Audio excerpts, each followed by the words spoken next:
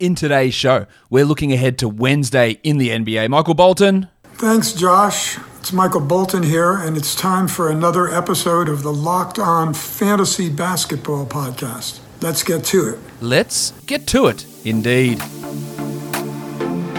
You are Locked On Fantasy Basketball, your daily fantasy basketball podcast, part of the Locked On Podcast Network.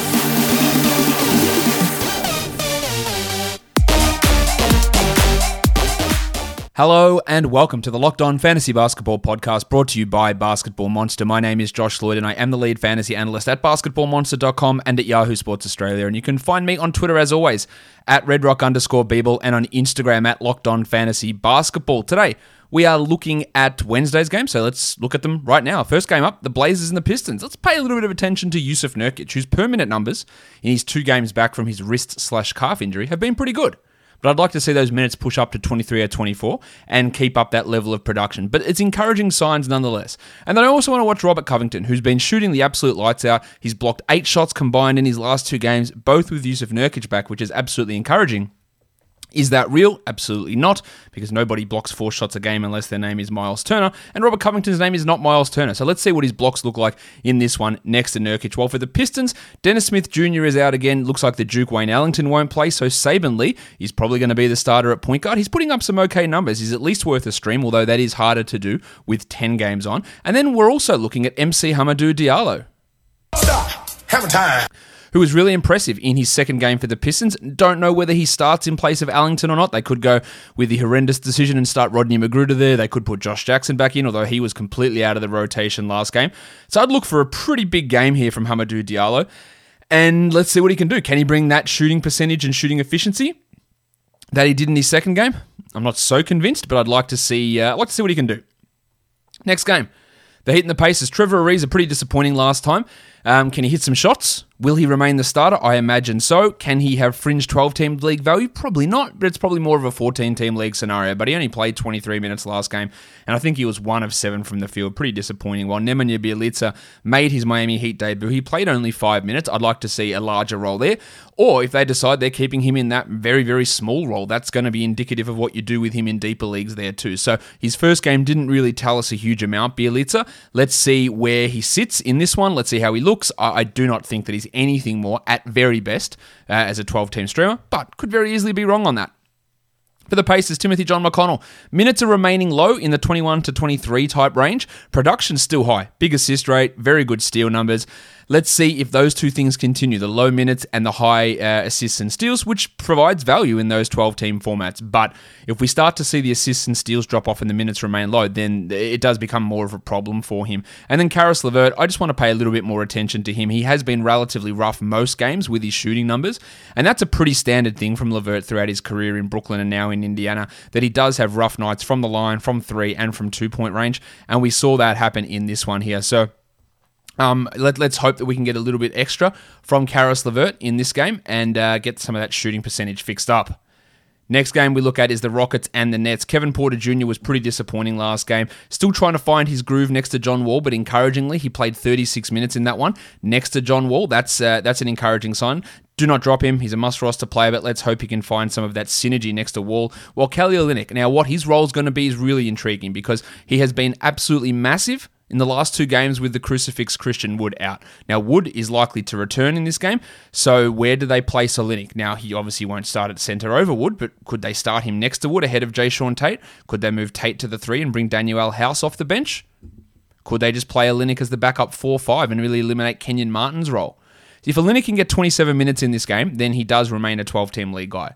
For the Nets, let's watch Jeff Green, who put up some pretty good numbers in the last one, but I find it a little bit hard to trust his value. There is no LaMarcus Aldridge in this one yet, but he'll be returning soon, or making his Brooklyn debut soon. Green is more just that streamer guy. While they did start Bruce Brown over Jeff Green in the last game, very interesting to see if Brown can... No, I'm not that interested because he won't. Because Aldridge will come in and take minutes and pushing guys down. Durant will return it and reduce what Brown's role is.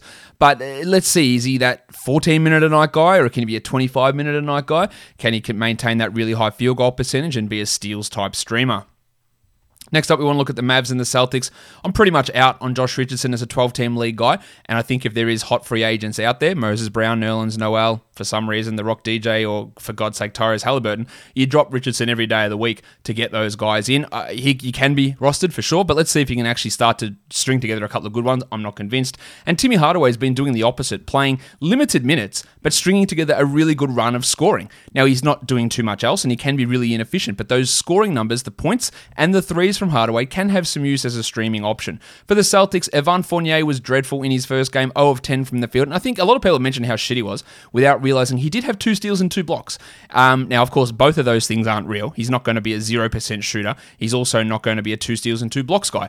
Let's see how it looks, what his minutes look like with Jaylen Brown, when Jaylen Brown is back, and let's see if Fournier can hit some shots and not force things as much as he did in his Celtics debut, because that was obviously a problem for him, just trying to get those shots up, being really aggressive, but unfortunately, absolutely none of them went in, and it's a bit unfair to judge his new team and new career in Boston based on one game. It's like, oh, he's trash now. He was 0 of 10 from the field. I don't think that's really fair or useful at all. Also want to watch Marcus Smart, who I think's been playing quite well at the moment. They're going to have a full roster now, so what's Smart's role? Does he lose minutes to Fournier? Where does he fit in? We also might have Romeo Langford returning or actually making his season debut. Now, I don't know whether Langford can even get into the rotation with the arrival of Fournier onto this team. Does he take Pritchard's role? I wouldn't have thought so, but I guess that's a potential scenario over there as well. Let's go on to the next one. We're looking at the Raptors and the Thunder. What the hell do we do with Chris Boucher? Again, this will be another data point. Now, if he comes out and plays 27 minutes and has 18 and 12 with 4 blocks, then you're going to be like, yeah, I've got to hold him. If he plays 16 minutes and has 10 and 2 with hits a 3, you're going to be like, maybe I do need to drop. And this is a good opportunity. Like, Moses Brown's not overpowering anyone. Alexei Pokusevski's not overpowering anyone. Isaiah Roby is not overpowering anyone. So if Boucher can't get 25 plus in this one, then we have some significant concerns for where his future lies.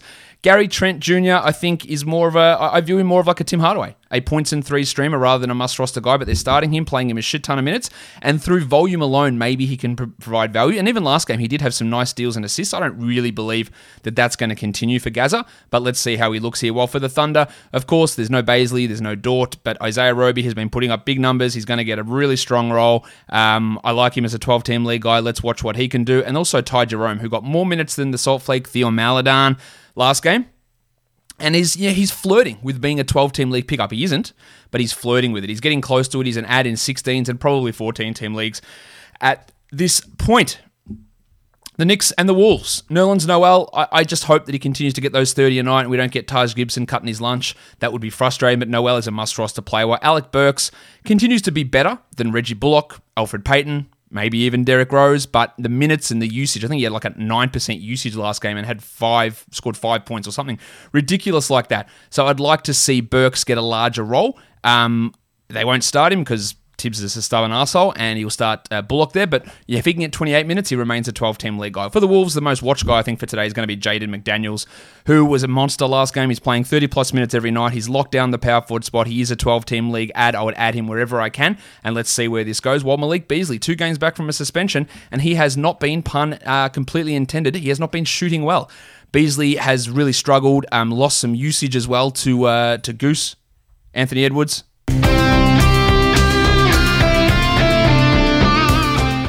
There it is. So Beasley, can he get back on track? I'm not dropping him, but I wouldn't be surprised if he does become a drop guy at some point, especially when D'Angelo Russell does return. Next up, the Jazz and the Grizzlies. Jordan Clarkson, can he shoot double digits in terms of field goal percentage? He's had some single-digit ones. Don't laugh too much.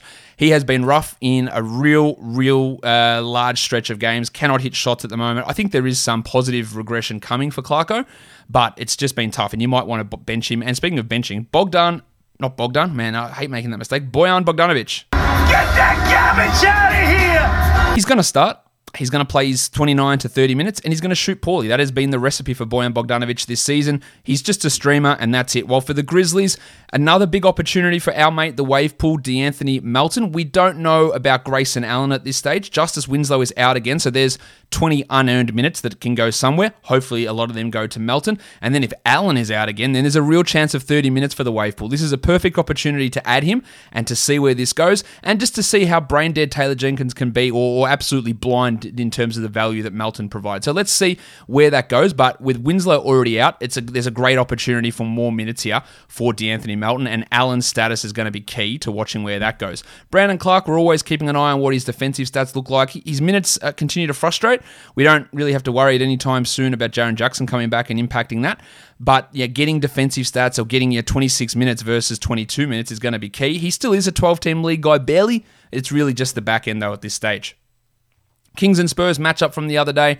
De'Aaron Fox, the number one player over the last week in fantasy basketball, putting up some absolutely huge numbers. I do expect regression in his field goal percentage, in his free throw percentage in particular. And then Terrence Davis, just showing enough for deeper leagues, a consistent enough bench role. He's a good scorer. He can pass a little bit. He's an alleged ship bloke as well. But let's see what he can do in terms of carving out that consistent role, which he couldn't get in Toronto. Well, for the Spurs, you want to talk about guys that we can probably drop. Get that garbage out of here! Keldon Johnson. Now, every time that I've said he's a drop, he's come out with a 20-20 game, and I said he was a drop after the last game, so watch for a big one here from Keldon, or watch for another 6-3 game in 26 minutes just to completely piss you off. And it looks like it'll be the debut of Gorgui Dieng, who will likely come in, be the backup center behind Jakob Poeltl. I doubt that Jakob Poeltl only plays 24 minutes so that Dieng can play 24, and I doubt they play too much of Dieng at the 4. But he's a guy that if he got 22 minutes, and he did share the court a little bit with Poeltl, 24 minutes for Dieng, if that happened, it's a stretch. But if it happens, he'd be on the 12-team back-end radar and definitely on the 14-team league radar.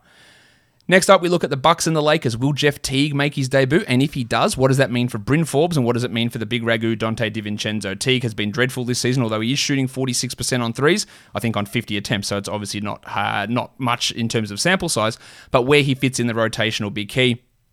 Portis and Tucker are out again, so we're going to get 30 minutes for Pat Connaughton. So for deeper leagues looking to stream in, Connaughton's available in a lot of different spots, and 30 minutes for Pat Connaughton, it can be useful enough. While for the Lakers, this is, I said Jaden McDaniels is the one to watch, this is the one to watch.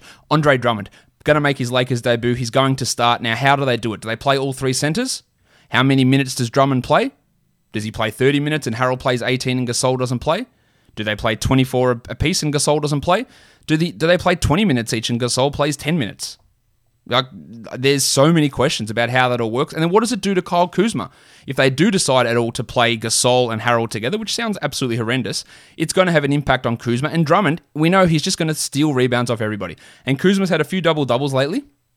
So I'd expect some of his rebounding and fantasy value to go down, although I still think he remains a 12-team league guy.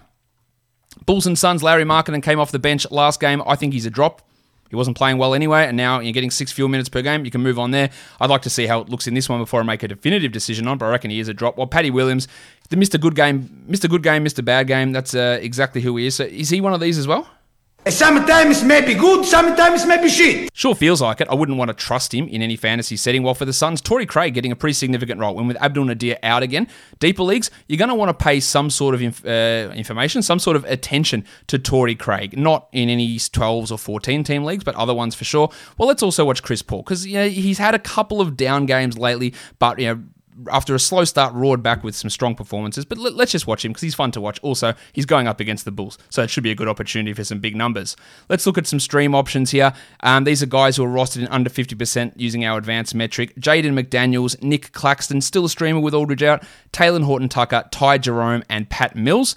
And then if we go to points leagues, we're looking at Teo Maledon, Alexei Pokusevski, the Wild Thing Jay Sean Tate, Nick Claxton, and MC Hamidou Diallo. Guys, that'll do it for me today. Don't forget to subscribe. Apple Podcasts, Google Podcasts, Stitcher, Spotify, and on YouTube. Guys, we are done here. Thank you so much for listening, everyone. See ya.